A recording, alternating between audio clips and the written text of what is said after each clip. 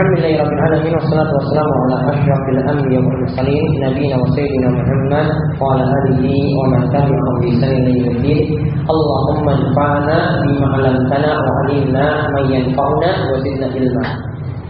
Baik, ikhwani fid din wa qadillah rahimani wa rahimakumullah. Alhamdulillah pada kesempatan kali ini kita akan melanjutkan pembahasan kita secara rutin dari hadis-hadis yang dikumpulkan oleh ulama besar kita, yaitu ulama besar Syafi'iyah, Imam Yahya bin Syaraf An-Nawawi, dalam kitab yang disebut dengan Hadits Arbain An-Nawawiyah.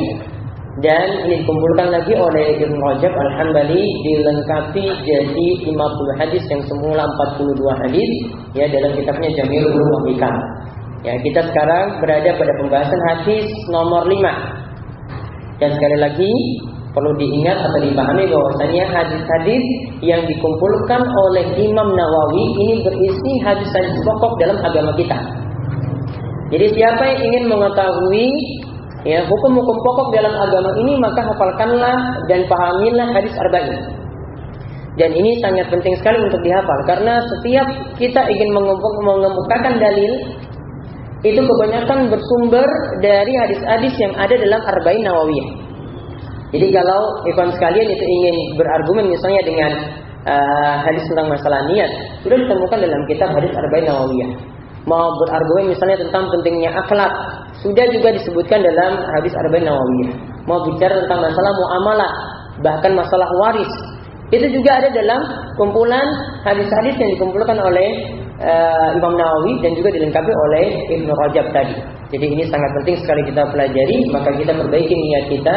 Mudah-mudahan kita bisa menyelesaikan kitab ini dan diberikan kepahaman yang sempurna dalam memahami hadis-hadisnya.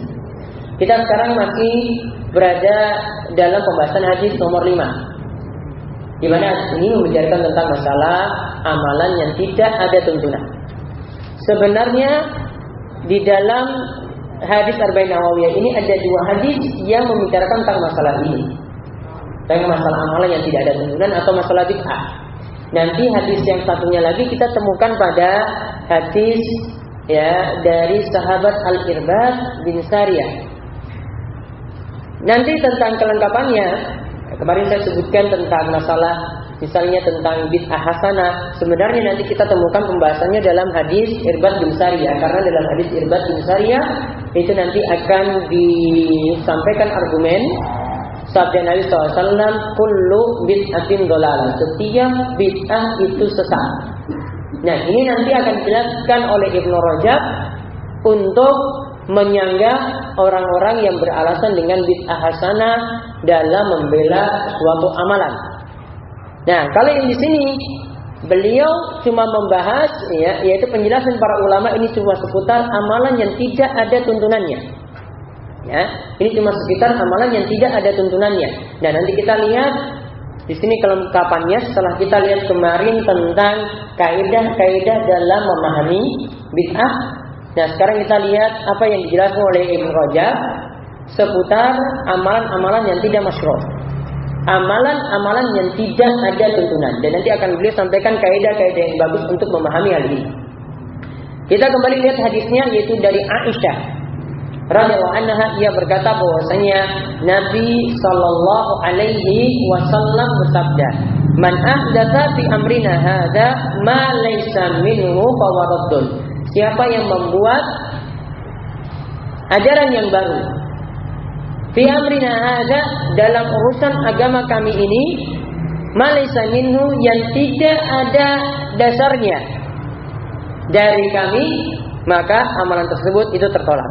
Hadis ini diriwayatkan oleh Imam Bukhari dan Muslim. Dalam riwayat Muslim disebutkan dengan lafaz man amila amalan laisa alaihi amruna faradun. Siapa yang beramal.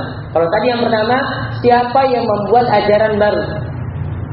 Siapa yang beramal amalan yang tidak ada dasarnya dari kami, maka amalan tersebut tertolak. Maka pelajaran penting yang bisa kita lihat dari 2 riwayat ini. Kalau kita ingin menyanggah amalan yang baru yang tidak ada dasarnya sama sekali, maka kita bisa berdalil dengan lafaz yang pertama, man ahdatsa. siapa yang membuat ajaran baru. Kalau ajaran ini baru muncul, maka berdalil dengan hadis tersebut. Namun kalau ajaran tersebut ini sudah turun-temurun itu ada, maka nanti kan orang akan berargumen, wah ini kan bukan ajaran yang baru. Sudah dari dulu ya seperti ini, diwariskan terus, turun-temurun seperti ini. Maka sanggahlah dengan lafaz yang kedua, man amila amalan. Siapa melakukan amalan yang tidak ada dasarnya dari kami. Nah, intinya di sini pelajaran yang penting yang disampaikan oleh Ibnu Rajab dari sisi mantuk, artinya dari sisi tekstual, kita pahami secara teks. Hadis ini menunjukkan setiap amalan laisa alaihi amru syari' yang tidak ada ketetapannya dalam syariat kita, yaitu dalam Islam tidak ditentukan dalilnya, tidak ada dalilnya, fahuwa mardud. Makna raddun dalam hadis itu mardud, yaitu amalan tersebut tertolak. Kemudian ada makna mafhum. Kalau mantuk itu tekstualnya.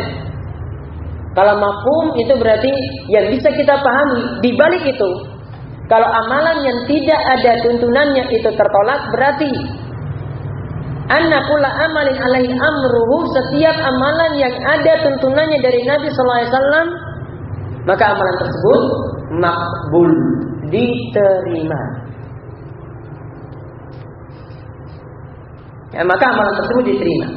Ya, jadi kita disimpulkan dari hadis ini juga bahwasanya syarat diterimanya amalan, yaitu amalan tersebut harus sesuai dengan tuntunan Nabi SAW. Ditambah dengan kita telah mengkaji pada hadis yang pertama, yaitu dituntut setiap orang yang beramal juga harus ikhlas. Berarti ada dua syarat sekaligus untuk kita katakan amalan seorang itu bisa diterima, yaitu yang pertama, amalan tersebut harus ikhlas karena Allah. Ini dari sisi batinnya, ya, amaliyah batin itu harus ikhlas. Kemudian dari sisi amaliyah zahir harus sesuai dengan tuntunan Nabi Sallallahu Alaihi Wasallam. Kemudian Ibnu Rajab itu mengisyaratkan bahwasanya yang namanya amalan terbagi dua. Nanti beliau rinci satu persatu di sini. Amalan terbagi dua, yang pertama ibadah, yang kedua muamalah.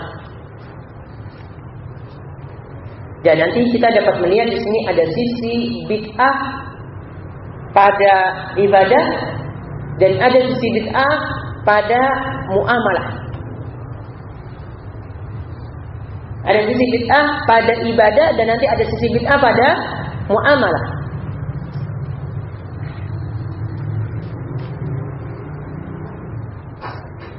Nah, sekarang kita bahas pada sisi ibadah terlebih dahulu, pada amalan ibadah.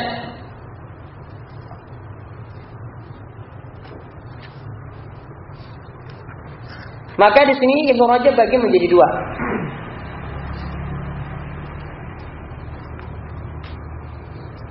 Ibnu Rajab bagi menjadi dua. Yang pertama, ibadah yang keluar secara total dari hukum Allah dan Rasulnya. Jadi keluar secara total dari hukum Allah dan Rasulnya.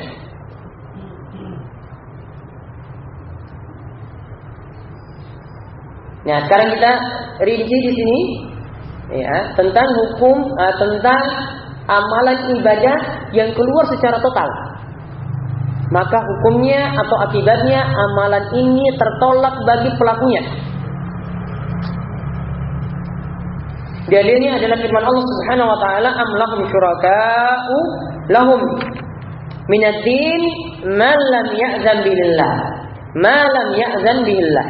Dalam surat Asy-Syura ayat ke-21 Allah berfirman, apakah mereka memiliki sekutu-sekutu yang menetapkan syariat bagi mereka, yaitu ajaran agama bagi mereka, malam ya'zam bihillah, yang tidak diizinkan oleh Allah. Artinya ajaran tersebut tidak ada tuntunannya secara total, kharij min hukmillahi wa rasulih, Jadi keluar dari hukum Allah dan Rasulnya secara total.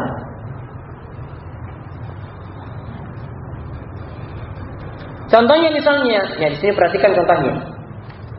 Ibnu Rajab mengatakan di antara amalan yang tertolak di sini karena keluar dari hukum secara total, hukum Allah dan Rasulnya secara total. Contohnya adalah orang yang melaksanakan sholat, yakni orang-orang jahiliyah melaksanakan sholat di sekitar Ka'bah sambil bersiul dan bertepuk tangan. Azan dulu. Contoh yang lainnya, kalau tadi yang pertama tadi sholat keliling Ka'bah dan ibadahnya bentuknya adalah dengan bersiul dan tepuk tangan. Dan ini juga jadi satu penjelasan yang penting yang perlu diperhatikan tentang masalah hukum tepuk tangan. Kalau bersiul jelas, ya ini bukan sesuatu yang dibolehkan dalam Islam.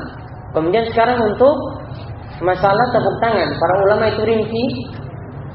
Yang pertama yang dituntut yaitu ketika dalam sholat oleh wanita ketika memperingatkan imam, maka di situ ada tepuk tangan yang dilakukan, yaitu dengan cara menepuk bagian dalam telapak tangan kanan, menepuk punggung telapak tangan kiri ketika imam saat itu keliru.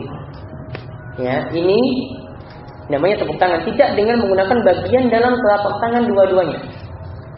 Nah, ini dibolehkan di dalam salat bagi wanita, sedangkan bagi pria mengingatkannya dengan bacaan subhanallah.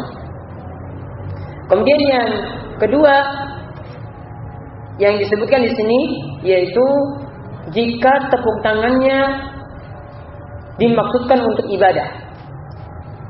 Maksudnya dikatakan bahwasanya dengan tepuk tangan seperti inilah yang akan mendapatkan pahala. Maka ini adalah suatu amalan yang bid'ah, tidak pernah ditetapkan dalam syariat ini. Kemudian yang ketiga, tepuk tangan seperti yang kita lakukan untuk aplaus, ya, atau ketika melihat sesuatu yang menggembirakan kemudian bertepuk tangan seperti itu. Nah, ini baiknya tidak dilakukan.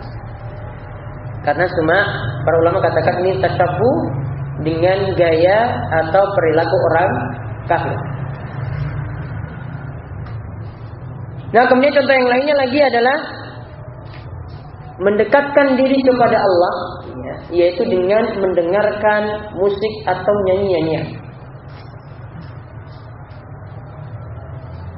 Jadi dianggap dengan mendengarkan lantunan-lantunan seperti ini, nyanyian-nyanyian seperti ini dianggap sebagai ibadah. Nah, anggapannya di sini sebagai ibadah bid'ah. Bila kalau dia cuma dengar saja, dia nggak anggap ibadah.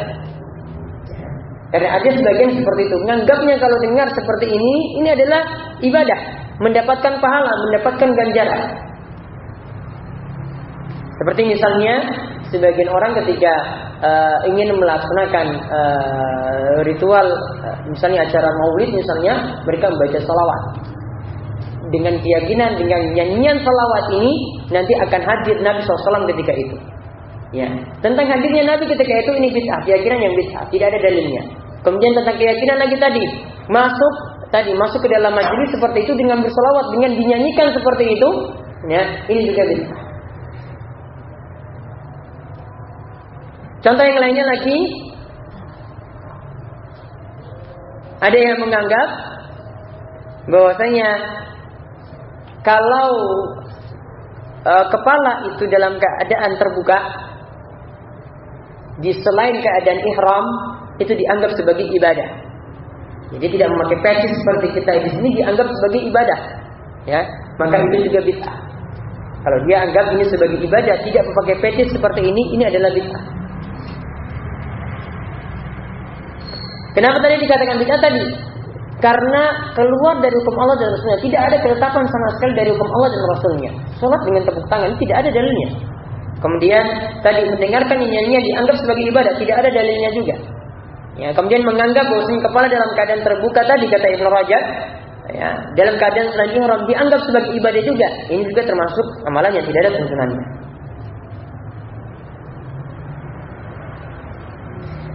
Begitu juga Nabi SAW melihat atau memperingatkan ada orang yang ketika dia itu ini dilakukannya dalam rangka ibadah, yaitu dia tidak mau terkena, dia tidak mau duduk dan juga tidak mau berada di suatu naungan, artinya tidak mau di bawah atap gitu. Dia ketika itu melaksanakan puasa. Kemudian Nabi SAW itu memperingatkannya karena orang tersebut dia terus berdiri di tengah terik matahari tanpa ada atap, ya, tanpa ada naungan. Maka Nabi SAW itu memperingatkannya karena ibadah ini tadi yang dia yakini puasa itu harus dengan berdiri, berdirinya ini yang keluar dari tuntunan. Jadi tidak pernah diajarkan sama sekali. Nah, ini masuk pada bagian yang pertama. Kemudian yang kedua, ibadah yang kedua, kalau tadi secara total tidak ada ketentuannya dari hukum Allah dan Rasulnya. Kalau ini yang kedua, memiliki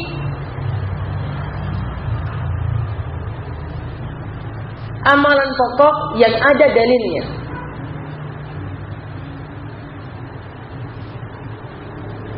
Memiliki amalan pokok yang ada dalilnya,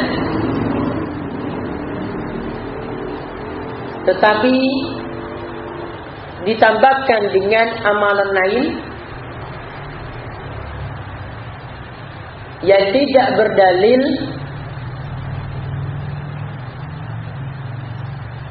atau menghapus sebagian amalan yang ada, atau menghapus sebagian amalan yang ada.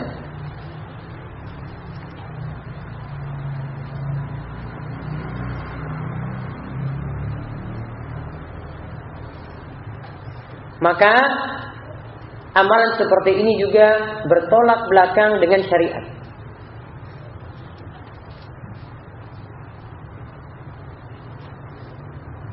Jadi apa yang dia tambah tadi, ini adalah amalan yang tidak ada tuntunan, atau apa yang dia kurangkan juga di sini, nah ini juga bermasalah. Nanti akan ada perinciannya. Nah sekarang masalahnya, Ibn Rajab ini mengajukan pertanyaan, wa hal yakunu amaluhu min aslihi mardudan alaihi amla. Sekarang amalannya yang pokok tadi, apakah diterima ataukah tidak? Kan ada amalan tambahan yang dia masukkan, ya. Ada juga yang dia kurangkan. Sekarang amalan pokoknya ini diterima ataukah tidak? Maka kata Ibn Rajab, fahadha la yutlaqil qaul fi biraddin wala qabul. Kita tidak bisa katakan bahwasanya amalan itu ditolak semuanya atau diterima semuanya. Namun butuh rincian. Ya, kita tidak bisa katakan sekali lagi apakah amalan tersebut diterima semuanya atau ditolak semuanya. Namun butuh rincian. Dan insyaallah rinciannya kita bahas besok.